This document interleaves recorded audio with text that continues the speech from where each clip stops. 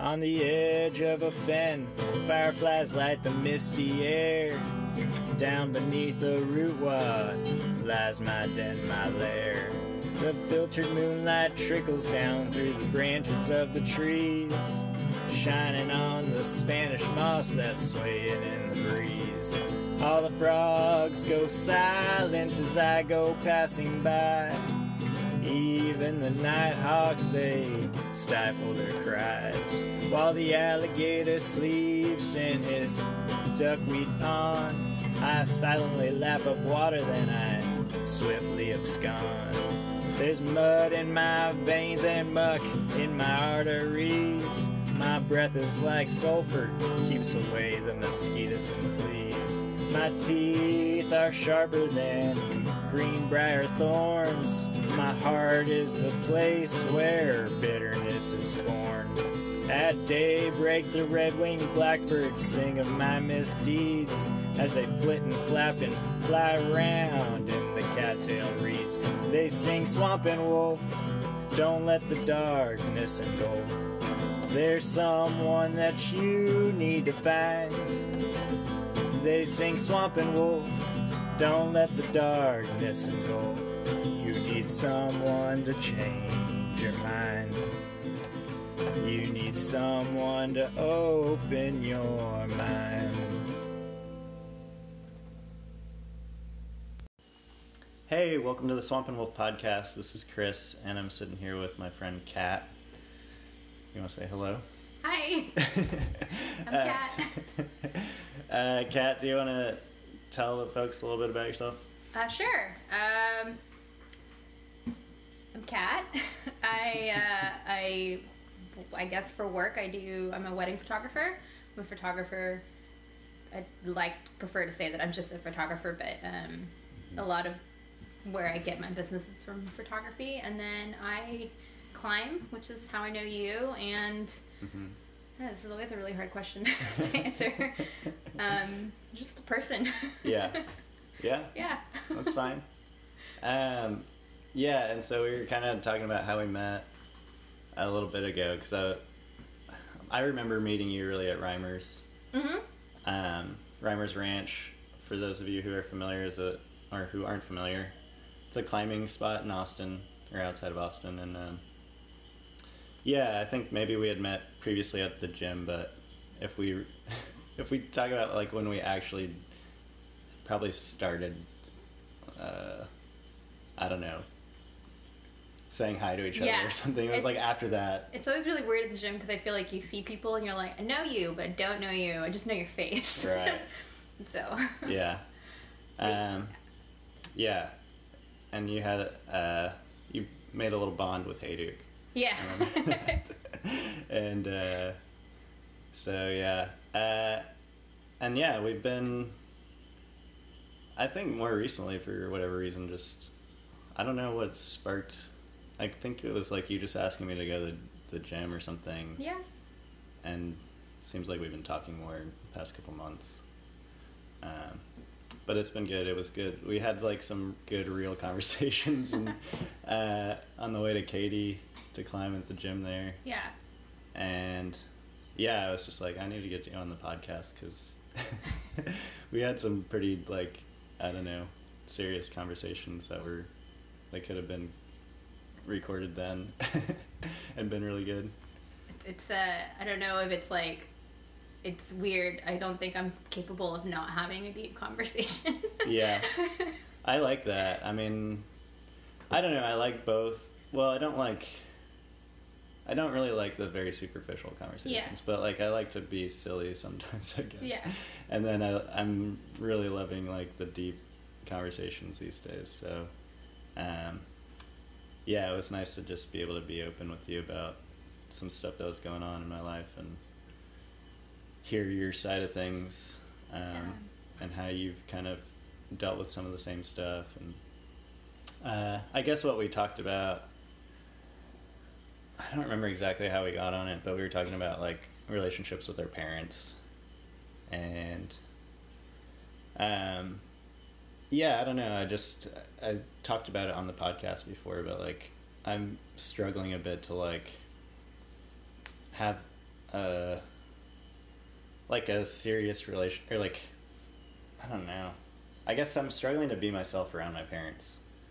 You know, I feel like I'm acting like someone else, or like just, I don't. I guess that's how I feel. I think it's a weird thing with parents because as a child, you know they're like this figure that's an authority over you, right? And you answer to what they tell you to do, and then you become this adult, and especially like in America, I'm half Indian and half Spanish, and so in our cultures, you typically live with your parents until you get married. You don't like move out of the house and start your own life and become like, not like that you're not your own individual, but your life is very much attached to theirs, and everything is very family based. And growing up in America, I felt that anytime I went back to visit my family in Singapore, or I visited my family in South America, there's always this differentiation between us because they felt so much closer to their family, especially once I had gone to college and moved out. And then I did to mine, and it was as if because you go to college, you move out, and then you start your own life, and you sort of sever this relationship, right? And I think you become your own person, and your parents aren't there for that, and they're not there to witness it. And so you almost feel like, at least for me, sometimes I feel like I have to be this person that I think my parents think I am, right? And then it's hard to bond with them. And obviously there's like things that you don't want your family being privy to, like they don't need to know certain things. I don't know, I mean, some people have that relationship where they tell everything to their parents, but that's a good point. I mean, I think like that got me thinking about just going to college and like changing and stuff, like, but I don't know if in high school I really had a super strong relationship with them either. I don't know, like, but I will say when I went to college and became a vegetarian and came home, already there was kind of like that caused like a rift. I think you're like, you know, they really didn't like that I became a vegetarian. They gave me a hard time about it, and they were like, they still sometimes, not very often anymore, but they would talk about like, oh, he went to Austin and Austin's weird, and he came back and now he's weird, like, you know, and it's just like, I don't know. It was,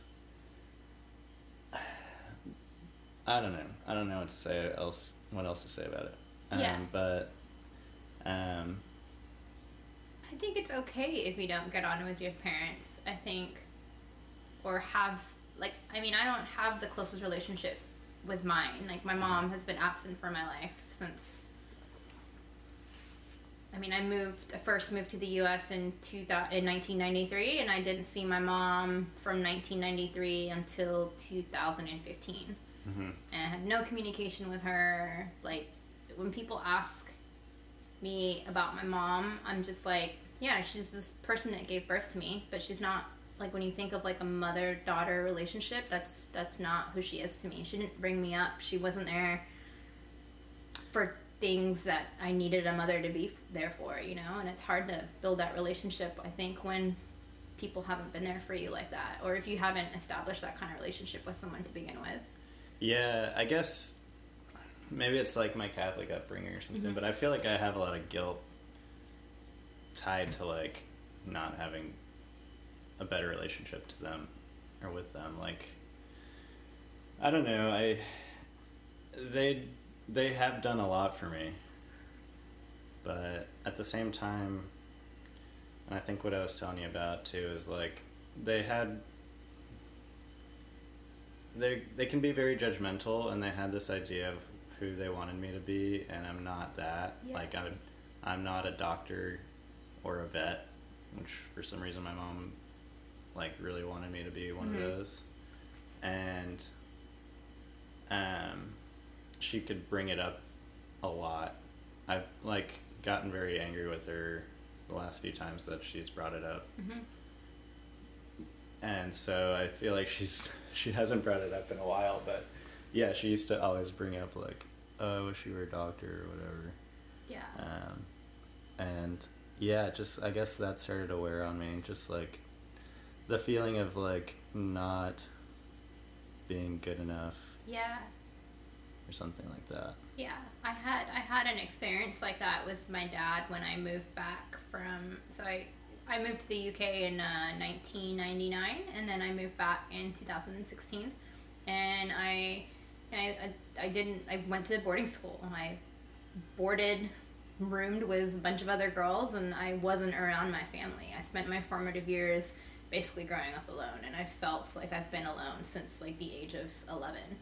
And when I came back, my dad, well, you have to understand too, like South Asian mentality, like a B is never good enough. Like a B is like, well, why didn't you get an A? Or if you got an A, why didn't you get an A plus? If you got an A plus, like why not an A plus plus? Like, oh, this is great, but you could have done better. Mm-hmm. Or, oh, you got the best grade in the class, but why aren't you top of the year? Or like there was always like one step better that you could be. Mm-hmm. And I don't think it was until recently, really, in having conversations with my dad that, you know, I realized that it was just that he wanted better for me than he had, especially being an immigrant to the U.S. He just wanted me to have a better life, and he wanted every possibility that was out there for me to be successful, like, laid out on the table for me. And the idea of that was having a really good education.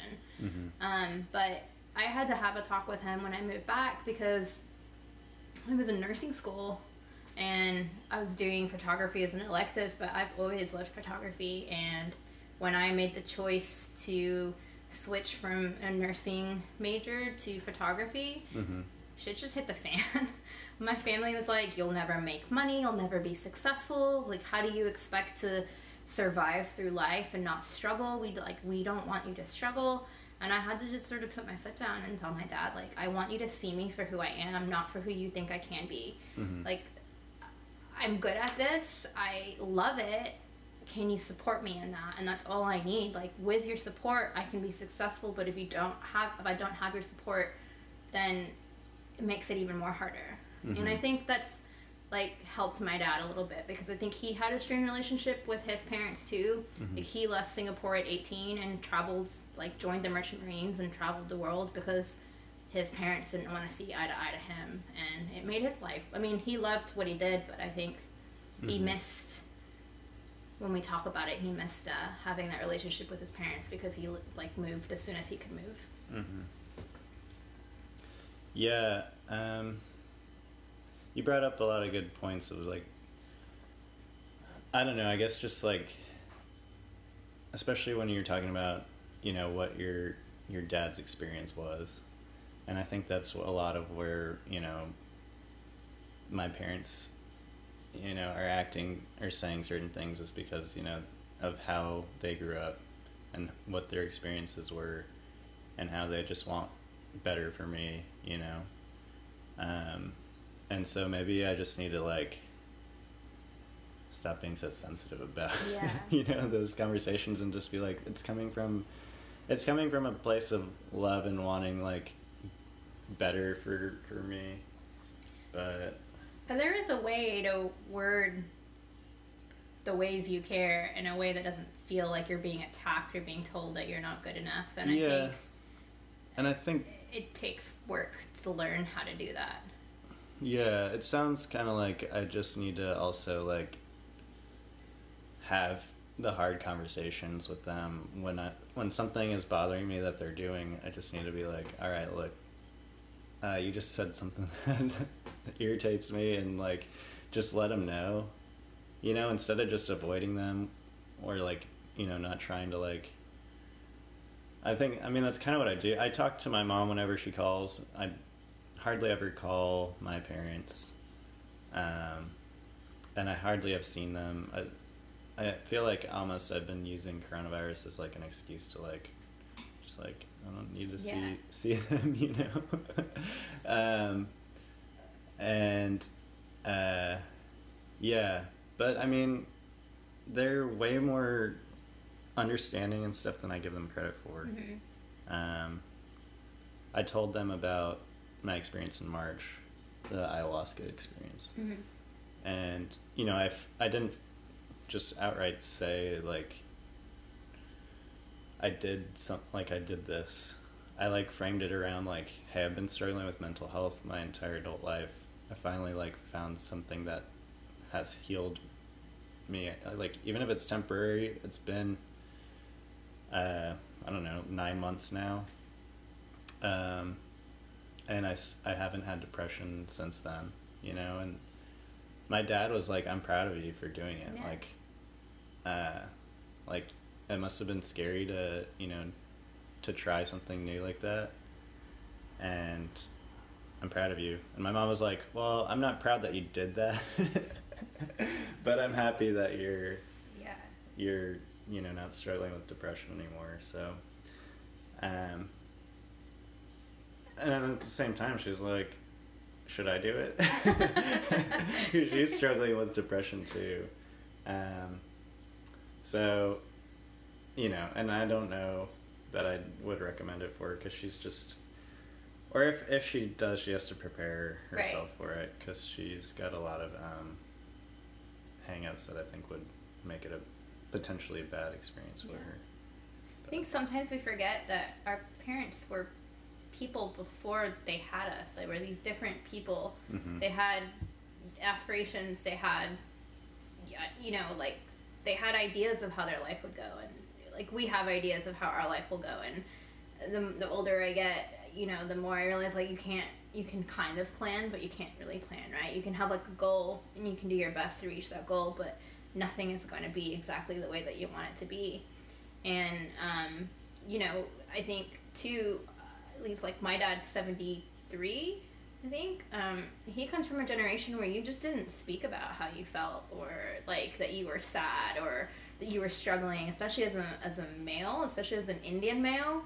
Like, no, you just sucked it up, and, like, nothing was wrong, and you put on a brave face, and you got on with it. And I think it's important to create, like, a space of vulnerability to be able to speak about this, and for you to go to your parents and be like, hey, I had this experience, mm-hmm. I've been struggling with this. Like, they probably were like, wow, you know, we struggle with this too, but we can't, like, talk about it with anybody. I think a lot of people mm-hmm. have a hard time opening up about speaking about mental health and whether they struggle with it or what they feel. Mm-hmm. Yeah. Yeah, it was interesting. I don't know. My mom is definitely, like, getting all spiritual and stuff about it, and, like, she's very superstitious. She's Catholic, and I think, like, there's some kind of disconnect there too, like, because she believes in kind of, like, witchy stuff, like, she believes that it exists and like, all that, but I think that she has, like, the Catholic guilt of, like, I can't act on that stuff, or, like, I'll get in trouble, mm-hmm. like, God, you know, God will not like it, and so I don't know. It's like I'm at this place right now where my mom seems kind of interested in some of this other stuff that could help with her depression, and I kind of want to be like, just try some of it. Like, I know someone who knows someone who I don't know exactly how it works, but it's called, like, a soul retrieval. Mm-hmm. Have you heard of something like this? No. The way it was worded to me was, like, when a person dies, sometimes they take a little bit of another person's soul with them. Okay. And that's what my mom has been struggling with the most, is, like, after her parents died, that's what she's depressed about. And I kind of want to just be like, just talk to this lady. Like, you don't have to do it if you don't want to, but, like, just feel it out. I don't know. I guess I'm, like, in a place now where I can work on my relationship with my parents. Yeah. Like, I feel like since I opened up to them, I don't know. I'll just see how it goes. It's really what you can do is just give it a chance. But if it doesn't work, it doesn't work, and don't beat yourself up over it. You know, like our family isn't our chosen family, right? Like you choose your friends because you want to be around them, and you're sort of born into a family, and you don't always get to pick who you get to be with, and it's not always, I don't know, roses and rainbows. Yeah. Yeah, I guess I get like some envy when I like I definitely do. see some other family that's like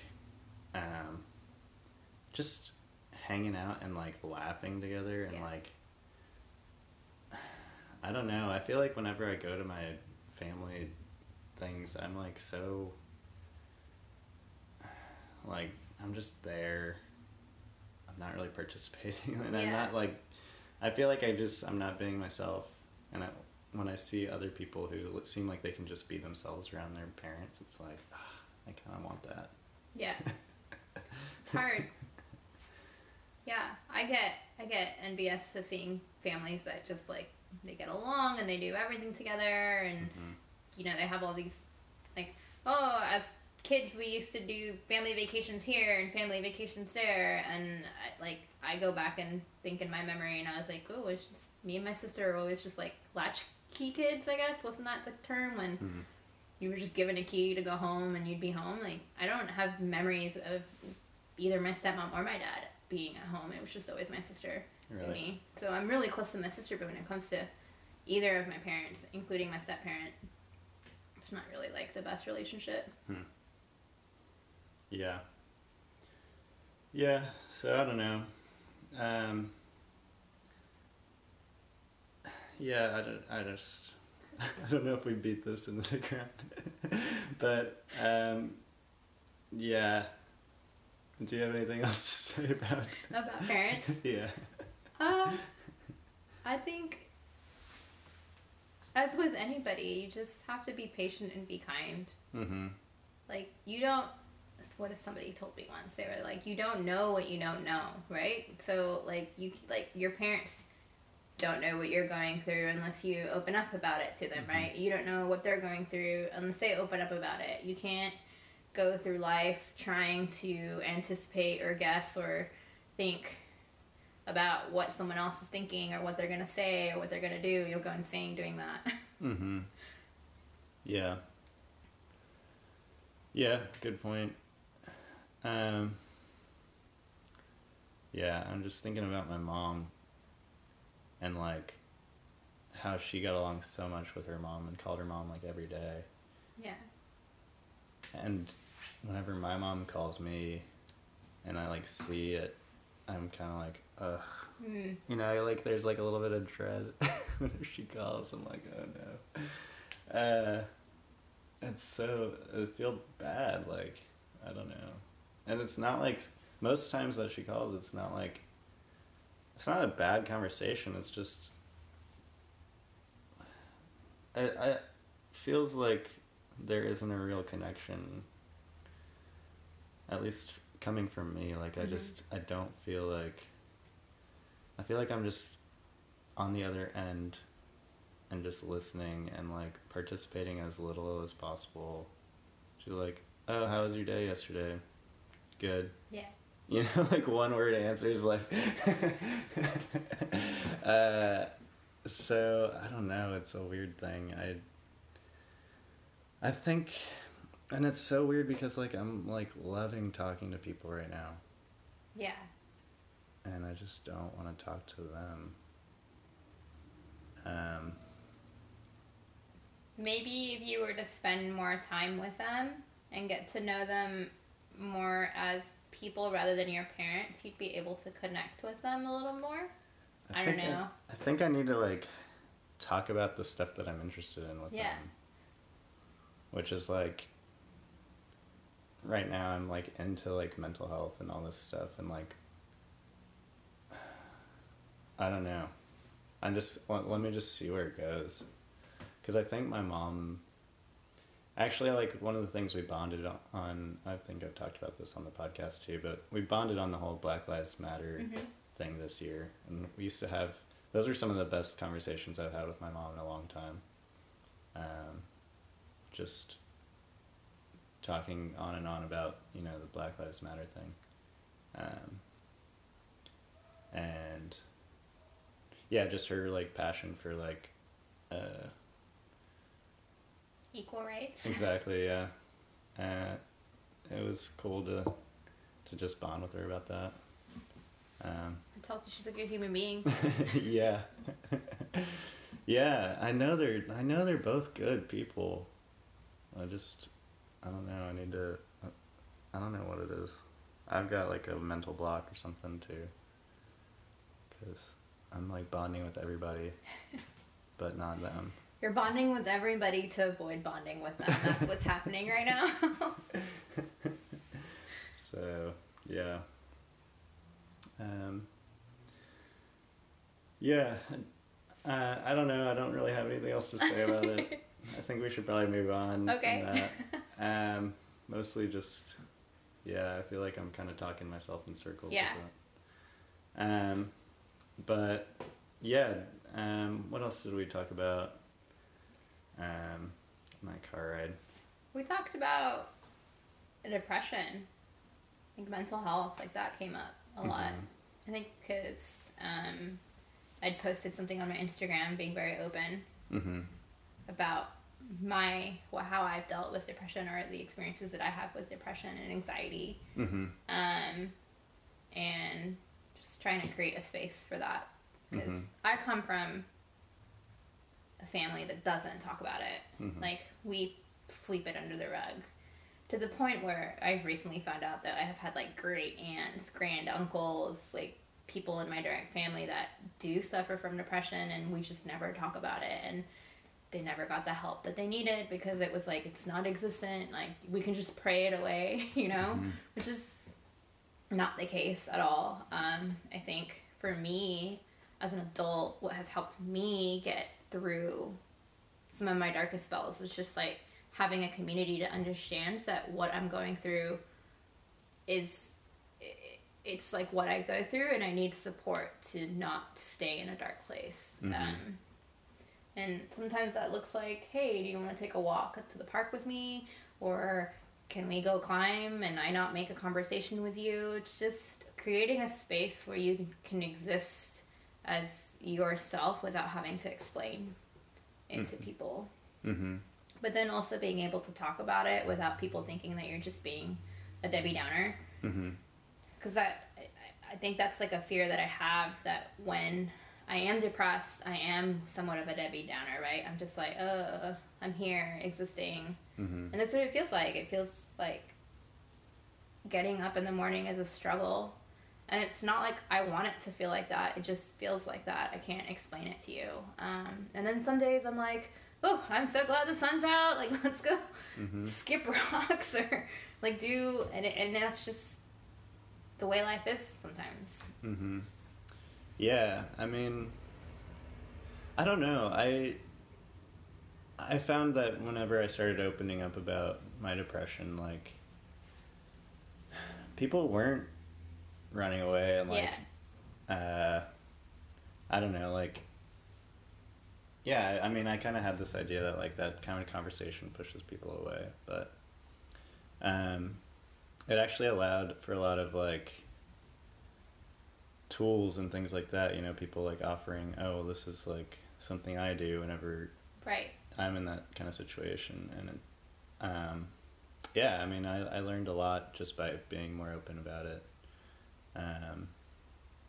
But yeah, you can definitely like create this idea in your head that makes everything harder, you know. It's like, because you're so down on yourself that you think, you know, nobody else wants to be around you, but like people don't feel that way, and it's I guess it's just good to remind yourself that, like, Rupi Kaur, I read a lot of her poetry, and she came out with a new book recently called Homebody, and one of the poems in there said, you know, you're feeling lonely, but you're not alone, and there's a difference between that, and know that that's the difference. And I think with depression, a lot of it, you feel like you're this one person in the world feeling this, and nobody else is feeling it, and nobody can understand.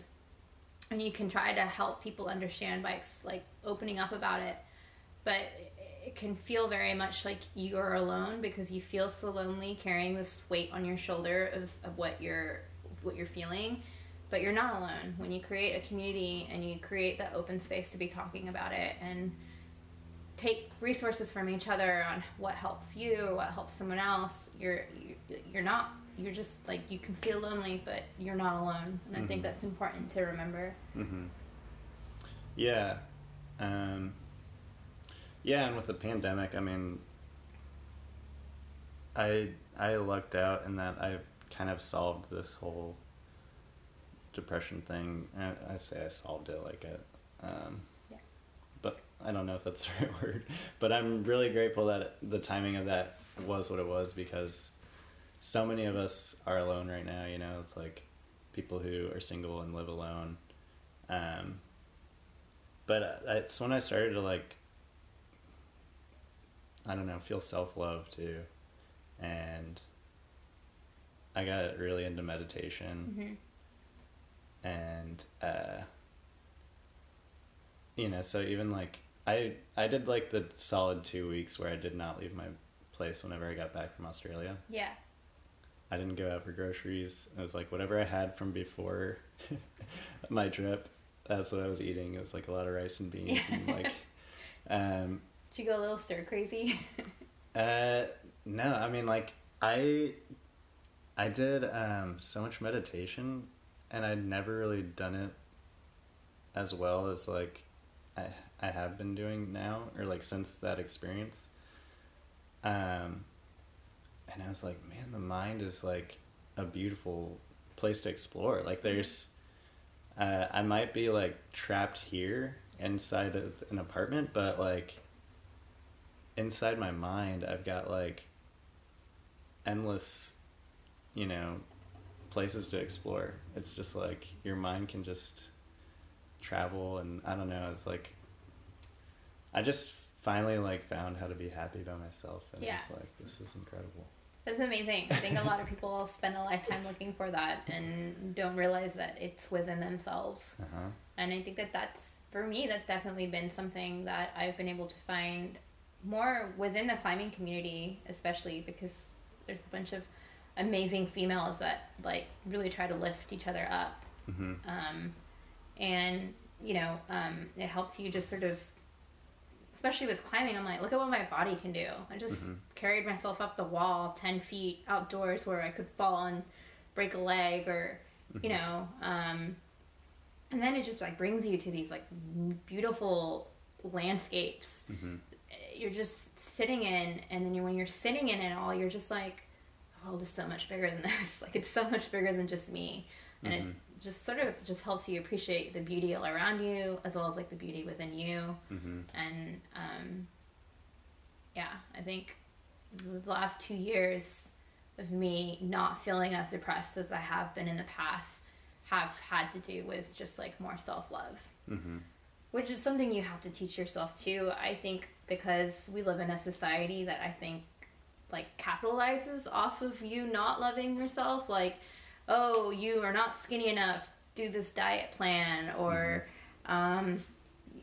you don't look as beautiful as you think you do or could look, so do this facelift or do this, or, you know, I think it, like, that's the sad part. The society capitalizes off of it, and we sort of all give into that and believe that that story, but it's not true. Like, every single human being is beautiful in their own way, and we just have to find that love within ourselves.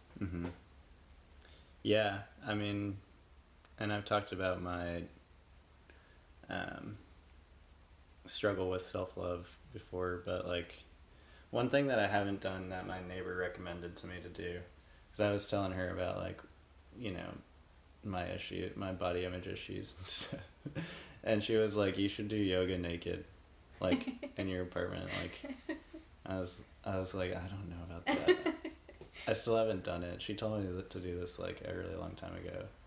I still haven't done it, but she's like, yeah, one of my friends, like, she sets up a mirror and she just does yoga naked in front of the mirror, and like she's like, I'm learning how to love myself this way. Like I'm seeing my body in all these different positions, and it's like I've just gotta love it, you know, like respect it for what it is. Right. So yeah, maybe I'll try it. Since I talked about it, maybe I'll do it later. But yeah. Yeah, I mean, I think in general I've grown a lot with the self-love, but I'm still not like, I don't know if anyone is ever, are there people who are like completely there, you know? I don't know. I don't know if I've met anyone maybe that's like narcissists. Yeah, right? But I think we all struggle with our own sense of, are we enough? You know, and I think that's where self-love stems from, this, are we enough? And if you accomplish something, well, I could have done that better, you know, and maybe that also stems from how we were brought up. Mm-hmm. Yeah. It's lots of deep soul searching and like ancestral trauma maybe that we have to all work through, because it's learned behavior. I think it's not like you're born and you're like, I don't love myself. Yeah, I mean, I don't think kids really have to think about it. I think as a child, if you think about it, it's because somebody has said something to you. Yeah. Like, I know as a kid, being the only brown kid in school in a lot of my classes, I became very aware of it when somebody was like, we're not the same color.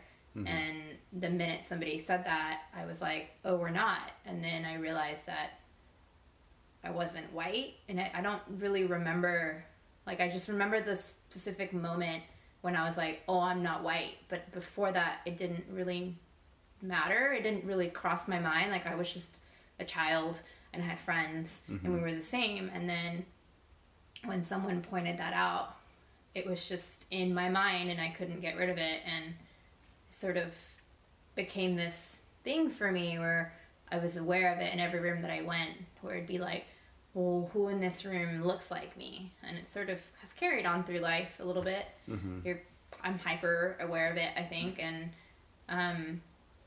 you know, with the events that happened over the summer and Black Lives Matter, the whole movement, it brought up a lot of feelings of, oh, I go through life feeling angry, and this is why. Because I feel like I'm having to try to fit into a space where I don't feel like I belong because I don't see myself represented. And it just like brought a lot of that up to light for me that I didn't realize I was dealing with, because I didn't feel I had the right almost to feel that way. Yeah. So do you want to like get into like I think we should get into this a bit. Okay. So, you know, we clearly have, you know, the systemic racism. I'm just wondering, like, what are your thoughts on how do we grow? I mean, obviously, you know, we can change laws and legislation and all that stuff to like to try to change some of this stuff, but like, what else can we do? You know what I mean? Like, to make people just feel, I guess, representation, right? Representation, so, I think, is a huge place to start. As a child, I wanted to see. Okay, so who's the Disney character that you most identify with? That I most identified with? Yeah. Probably Mowgli. Okay, why? I don't know. I guess he is kind of like olive-skinned. So yeah, I guess that's kind of... I identified with Jasmine. Yeah. Because I was a girl. I wanted to be a princess. She was brown. She was Indian looking. She was Arab. You know, it starts as at a young age. Like, if you don't see yourself represented in public figures that Mm-hmm. like people that you look up to, people that you admire, if you don't see that being represented, then you become aware of that, and you don't feel like you can like be as accomplished, maybe is the word I'm looking for. Or I think like President Obama becoming President Obama was a huge thing for the Black community, because it gave Black children hope that, hey, I can become the president one day. Mm-hmm. There is me being represented, and that's really important. Yeah. Kamala Harris becoming vice president, that's, I can become the president one day, or the vice president, whereas like before that wasn't there. Mm-hmm. So representation is very important. It's important in fashion, it's important in sports, it's important in education, like in STEM and cell research and geology and lots of things. Like seeing yourself represented in those spaces makes you feel like you'll be able to come into that space and be successful. Mm-hmm. Yeah. No, I think that's great. So what else? I'm like, just trying to think of like ways that kids, I think community programs too that are more inclusive to people of color and mm-hmm. and Black children or mm-hmm. Black youth. There's a gym in Tennessee called Rocks Climbing, and mm-hmm. they work on a nonprofit system mm-hmm. to allow the Black community to have a way to climb, especially because historically, I think it's Rocks Climbing. I don't want to get that wrong. It was in the last. My mind is like escaping me right now. The magazine or something? No, the Real Rock, in the last Real Rock. Oh, okay. And I think that that's a great idea, because they don't turn anyone away. Like, mm-hmm. hey, you can't pay? That's okay. You can volunteer your time to work a shift to pay for the time that you wanted to climb. And I think that's a great concept, because you're not telling people that you're not welcome, and you're mm-hmm. allowing and creating a space for people to do something that they've never done before, or mm-hmm. do something that they want to try. I think education, I think it starts there too. Yeah, for sure. Creating equal opportunities, because how are you to get to the same place if the starting point wasn't equal to begin with? Mm-hmm. I was listening to this podcast called Dear Nice White Parents. It's by the New York Times. It discusses the difference in education from affluent white communities and like the projects in New York, and how the school systems it's just becoming very crowded in the school zoning areas, and how a lot of affluent white parents will come in and try to reprogram what's happening at the school, but then those programs are only available to those kids that the parents have not vouched for, but try to speak up for and say, I want my child to have this opportunity, but why isn't that opportunity available for everybody? Mm-hmm. Or starting their own schools. Some of them would start their own schools so they're able to create those programs and then never send their kid to that school. Mm-hmm. So then they were taking away the attendance that was available for that school. Mm-hmm. I think it's things like that you don't think about when you move into a neighborhood, because you hear the school is good, but people that are already there that are struggling to stay there get pushed out mm-hmm. because you're raising rent by gentrifying, and then therefore, that's not an equal opportunity for a child to be able to go to just as good of a school. Mm-hmm. Yeah. Yeah. Very good point. Yeah. Do you have any other thoughts on, I don't know, how to improve? I think if we all volunteered time to our community, to a community that's not just what we're comfortable with, we would mm-hmm. learn so much more. Like take a day to walk in someone else's shoes, mm-hmm. and you would be more open to understanding what changes need to be made, because again, you don't know what you don't know. Mm-hmm. Like, you don't experience life the same way that I experience it, because you're a man and I'm a female. Mm-hmm. So some of the things that have been said to me have never been said to you. Mm-hmm. It's like, I've never liked the police, right? Mm-hmm. And I think there's people that are always like, the police are just weird. Like, why do you have to, like, carry a gun around? Mm-hmm. Why do you have to be rude? Why do you pull someone over just to pull someone over? But your experience as a police is different from my experience as a police, which is definitely different from the experience of a Black American. Mm-hmm.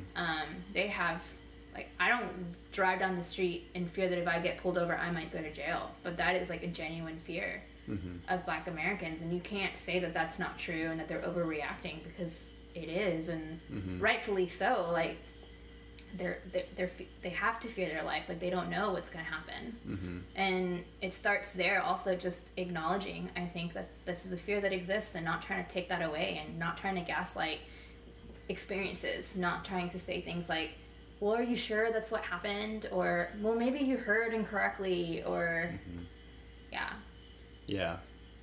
I heard Kat Brooks, I don't know if you're familiar with him, but he was talking about, like, how, you know, for generations there's been this conversation that, you know, Black parents have to have with their kids. It's like, this is how to act if a cop ever talks to you, you know? Right. Like, you have to teach kids to, like, be very respectful, or else, like, you know, there's an opportunity that they're gonna get arrested or get hurt, you know, like, the police officers are gonna potentially be, you know, brutal and show excessive force or whatever. And it's like, that's not a conversation that, well, actually it wasn't framed like that quite for me, but my mom did have a conversation of, like, this is how, I do remember having that conversation. This is how to act if a cop ever pulls you over to talks to you or whatever. Right.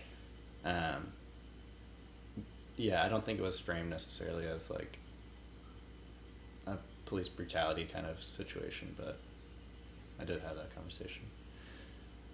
But yeah, I don't know. I think as a society, we need to educate ourselves more. And, like, read more, attend classes, to just, because history wasn't told to us the way that history actually happened, you know? And that's, like, mind-blowing for some of the things. Like, even me, there's some stuff that I'm just like, wait, what? Yeah, I don't know. I liked your idea, like, I don't know, just, I kind of like this idea. I don't know how it would work, but I'm imagining, like, there's, like, a stipend that, like, just pairs people randomly, like, once a month, and it's like, okay, you gotta, like, sit down with this person and, like, eat a meal with them and just, like, have a conversation or whatever. And it's like, that way we just, like, can hear stories of what other people are going through, and or what they have been through, and get a better understanding. And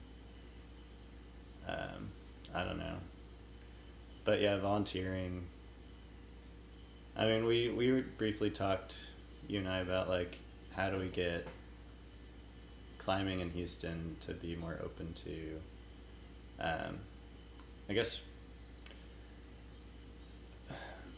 you know, Black, Indigenous people of color, but, like, maybe just whoever can't necessarily afford it. I don't know. I think maybe that's, like, I've had multiple conversations, especially when I first started climbing, because when I first started climbing, I just moved into an apartment by myself. I wasn't making a lot of money, and I loved climbing and I wanted to do it, but $80 a month to pay for a membership, I was like, okay, do I want to eat this month? Or do I want to climb this month? Like, it happened, like, it came to that. I was living paycheck to paycheck, and I think the majority of, like, the U.S. is living paycheck to paycheck when you really think about it. Or you have, like, a couple of $100 here and there to spend on this or that. I think I read some statistic basically that if you don't have enough money to cover a major medical expense or an emergency if it happens, you're not affluent. You're, like, living in poverty. Like, that's the definition of, you're better off than somebody that's, like, in the negative in their bank account, but you're not, like, you've been tricked into thinking you're, like, middle class, but you're not middle class. Like, if you could lose your home if, like, you had to pay some huge medical bill, like, that's not the way that we should be living as a society. And I think that, you know, for climbing, it came to that for me. You know, it was like I paid my rent, I paid my bills, and then it was like, oh, I think I can live off just pasta this month and pay for, like, climbing. And then, like, there are people that never have known what that feels like, right? And why is climbing so expensive, you know? And people, I remember having a conversation with somebody at the gym, and she said, $80 is so easy to save. Like, just put it aside and you can put that towards climbing. It's not that hard. And it's like, yeah, it's not that hard, but if you're not making that money in the first place, how do you save that? If that money has to go to paying for 3 other mouths to feed, how do you save that? I think when you think of people that are not affluent or lower income, you they have more than just themselves to think about. They're working 3 jobs already. Sometimes they're working 2 jobs, and I think that escapes a lot of people because they've never been in that position. And making it more accessible. Like, if you don't have a car, how do you get to the gym? If you don't have a car, how do you get out to a crag? If you're not able-bodied, how do you get to the crag? A lot of crags aren't even accessible. Like Reimers, some of the scrambling, especially to get over prototype wall. My brother's in a wheelchair. I've been like, hey, he has cerebral palsy and he's had it all his life, and I've tried to get him to come out climbing, and he's like, I can't. He's like, my legs don't work. And I think he uses that as an excuse not to be out and be social sometimes, but he has a point. Like, if I wanted to take him out to Reimers, how do I get him out there? And these are just things to think about. I think because we don't necessarily have these factors that prevent us from doing what we're able to do, we don't think about it. And if society just changed like that, I think we'd be making a step forward to be more inclusive in so many ways. Yeah, all very good points. I found a charitable organization that I donated to last month that's Climbing for Change, and they're raising money for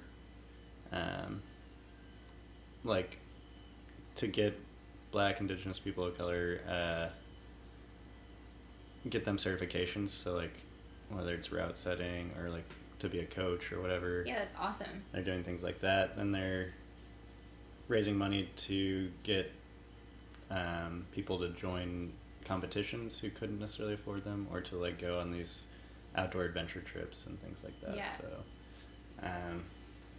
it'd be cool if there was something local, though, like a Houston thing, and you could just get, like, get some young kids who couldn't necessarily afford it to get it into the gym and have some fun and just climb on the walls. And I think it's just people wanting to volunteer their time for a better cause. I think it's what helps make programs like this be successful. I mean, I don't know exactly how it would look, you know, but, like, if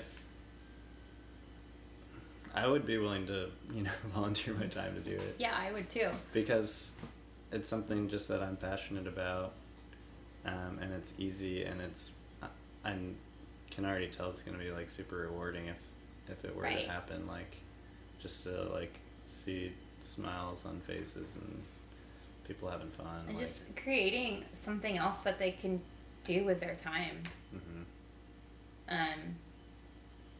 Active and pushing and building relationships with other people too. I think that's, like, important for youth development.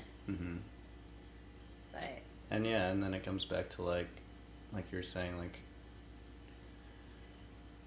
just awareness of what other people have or are going through. Like, it would allow me to, like, you know, gain some perspectives on that, of things that are, you know, far removed from me. At least it's not like really, it's probably not far.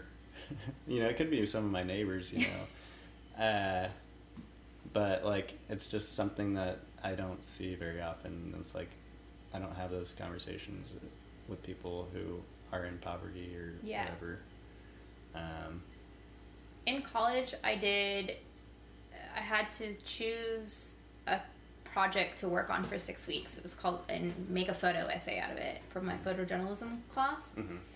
And I chose to follow a homeless couple around for 6 weeks. And at the time, I was working for a catering company, and it was around the holidays. It like coincided with the holidays, and we were working a lot of these like holiday parties. So all this food just gets thrown away afterwards. And the shift manager that I worked for would always be like, take some of this food home. I don't want to throw it away. Like, take it and eat it and do whatever you want. And sometimes it was like baked oysters. It was like really good food that you'd pay a lot of money to eat at like a restaurant.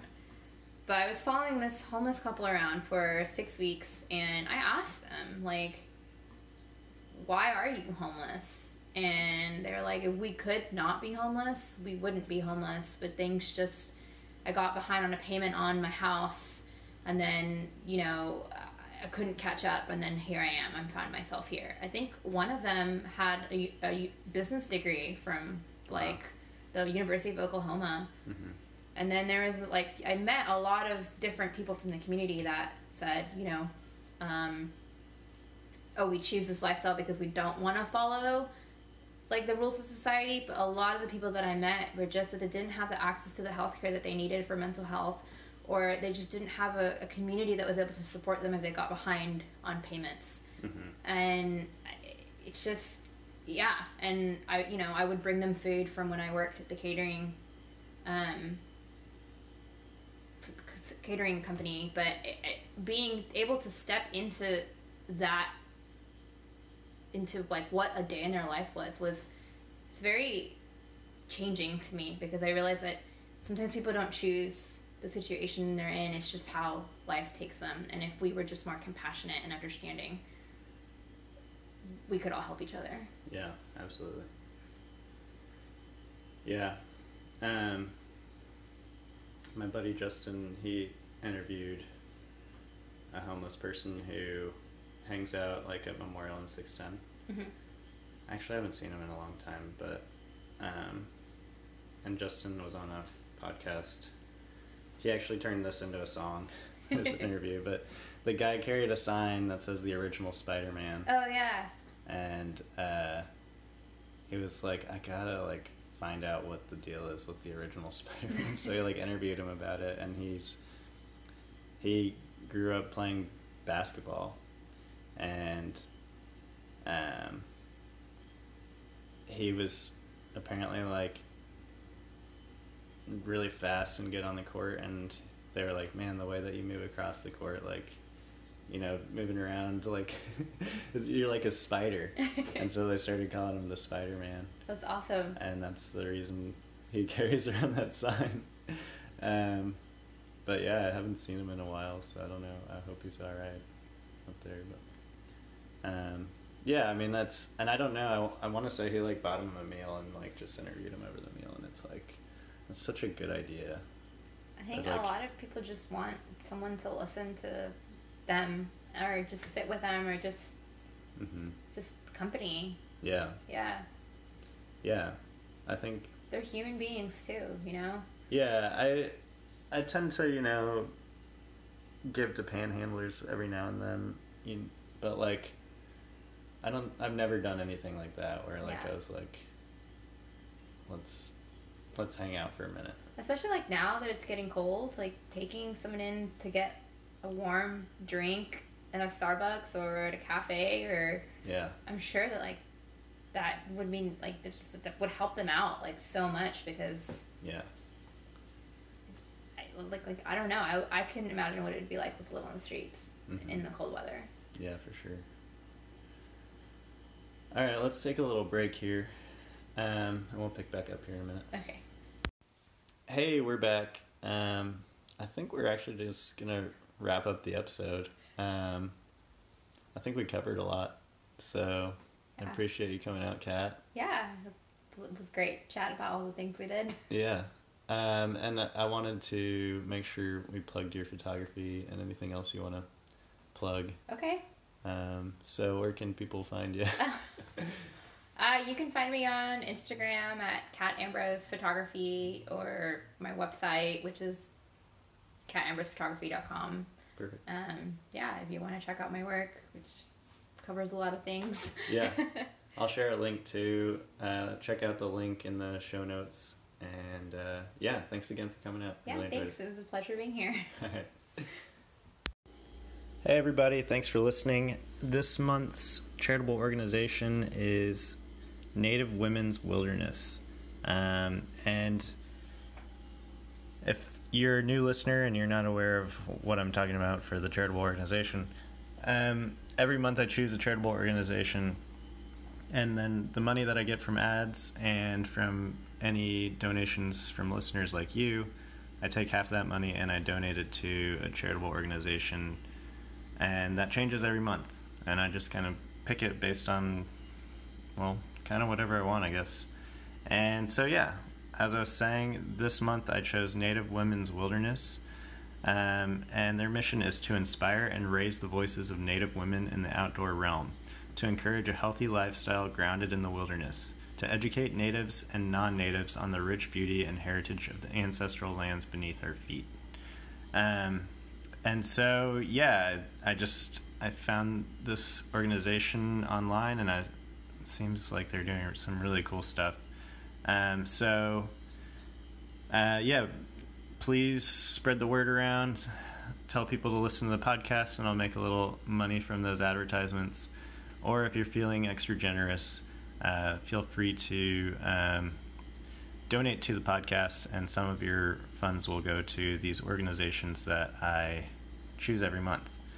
Okay, thanks for listening. Enjoy this little clip to end the episode.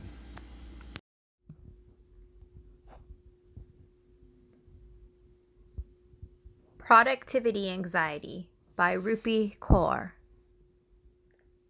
I have this productivity anxiety that everyone else is working harder than me, and I'm going to be left behind because I'm not working fast enough, long enough, and I'm wasting my time. I don't sit down to have breakfast. I take it to go. I call my mother when I'm free. Otherwise, it takes too long to have a conversation. I put off everything that won't bring me closer to my dreams, as if the things I'm putting off are not the dreams themselves. Isn't the dream that I have a mother to call and a table to eat breakfast at? Instead, I'm lost in this sick need to optimize every hour of my day, so I'm improving in some way, making money in some way, advancing my career in some way, because that's what it takes to be successful, right? I excavate my life, package it up, and sell it to the world. And when they ask for more, I dig through bones, trying to write poems. Capitalism got inside my head. It made me think my only value is how much I produce for people to consume. Capitalism got inside my head and made me think I am of worth as long as I am working. I learned impatience from it. I learned self-doubt from it.